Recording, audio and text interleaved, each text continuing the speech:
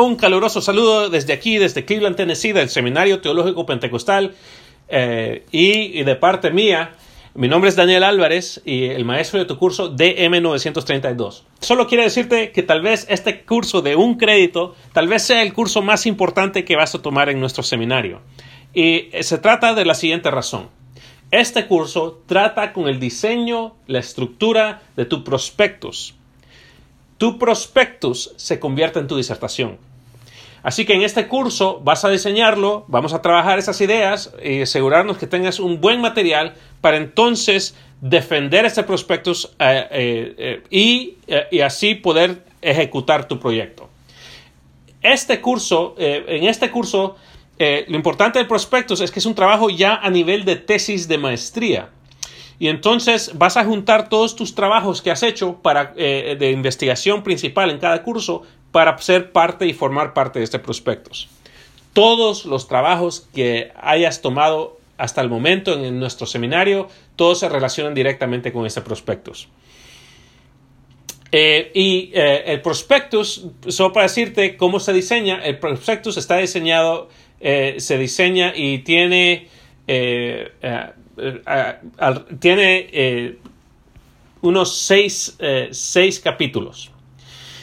Tu prospectus en primer lugar, tiene un material previo, una reseña de una página. En esta reseña vas a indicar de qué se trata tu prospectus, cuál es la problemática, cuáles son las variables y cómo vas a diseñar. Es una página nada más, una página doble espacio. Así que unas 250 palabras, 200 a 250 palabras está bien. Después comienza el primer capítulo.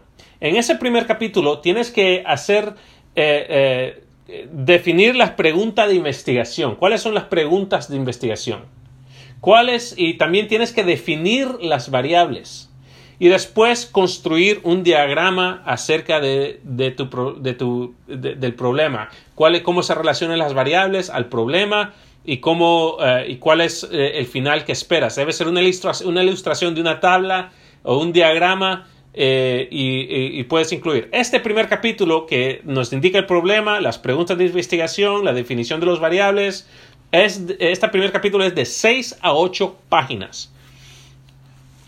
El siguiente paso que vas a hacer, vas a escribir el segundo capítulo. En ese segundo capítulo vas a hacer una evaluación de tu contexto. O sea, cómo es tu ministerio, cómo es el mundo, el entorno del ministerio alrededor de ese problema. Si estás pastoreando, cómo es la iglesia, cómo es el vecindario de la iglesia, cómo es la situación en la iglesia.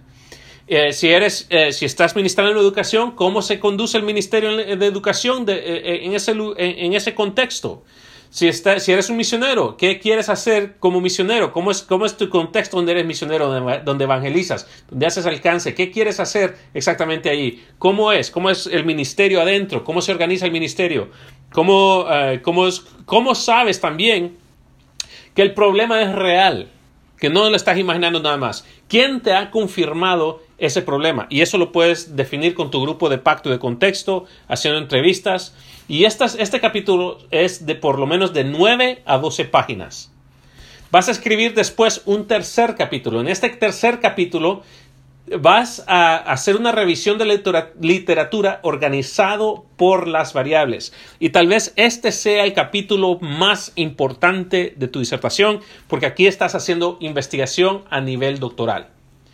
¿Qué dice? Porque hay diferentes personas que escriben acerca de tu problema, pero ¿cuál de sus abordamientos te gusta más y se relacione a las variables tuyas de manera mejor? Entonces puedes resumir 4 autores, qué es lo que dicen los autores, qué es lo que te gusta lo que dicen, qué es lo que no te gusta que te dicen, por variables. Y entonces resumir cuál de estas variables es la más importante y por qué. Porque en nuestro trabajo doctoral solo debes intervenir una sola variable para afectar ese problema, para medir los cambios usando esa variable solitaria. No intervenimos las 4, intervenimos una sola variable. Si tienes 4 variables, algunos van a tener 3. Pero esa revisión de literatura debe ser organizada por las variables. La primera variable es esta, estos expertos dicen esto. La segunda variable es esta, los expertos dicen esto. Y llegas a la variable principal, la variable principal es esta, y estos expertos dicen esto, y esta es la razón por la cual voy a intervenir esta variable. Entonces, esa sección, ese capítulo en el prospectus debe ser entre 15 a 40 páginas. O sea que depende de cuántas variables tengas, pero por lo menos estamos pidiendo 15, pero no más de 40. Entonces, siguiente es el sexto capítulo. El cuarto capítulo es la descripción de tu proyecto. Esto es lo que dicen los eruditos y por lo tanto yo voy a diseñar este proyecto. Voy a intervenir de esta manera hasta esta sola variable.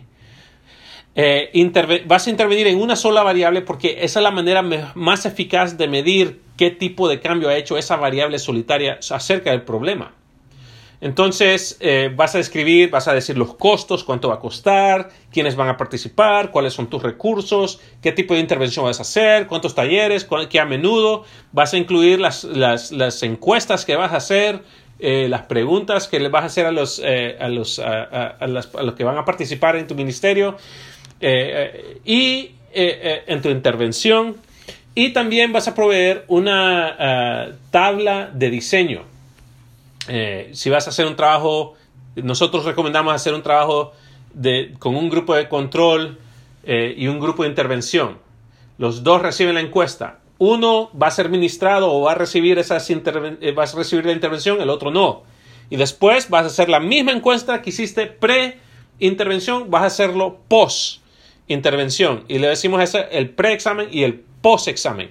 Entonces, y ahí vas a ver la diferencia entre los dos grupos, el grupo de control y el grupo de intervención. Ahora, esa es la manera que nosotros lo diseñamos y es la manera más común.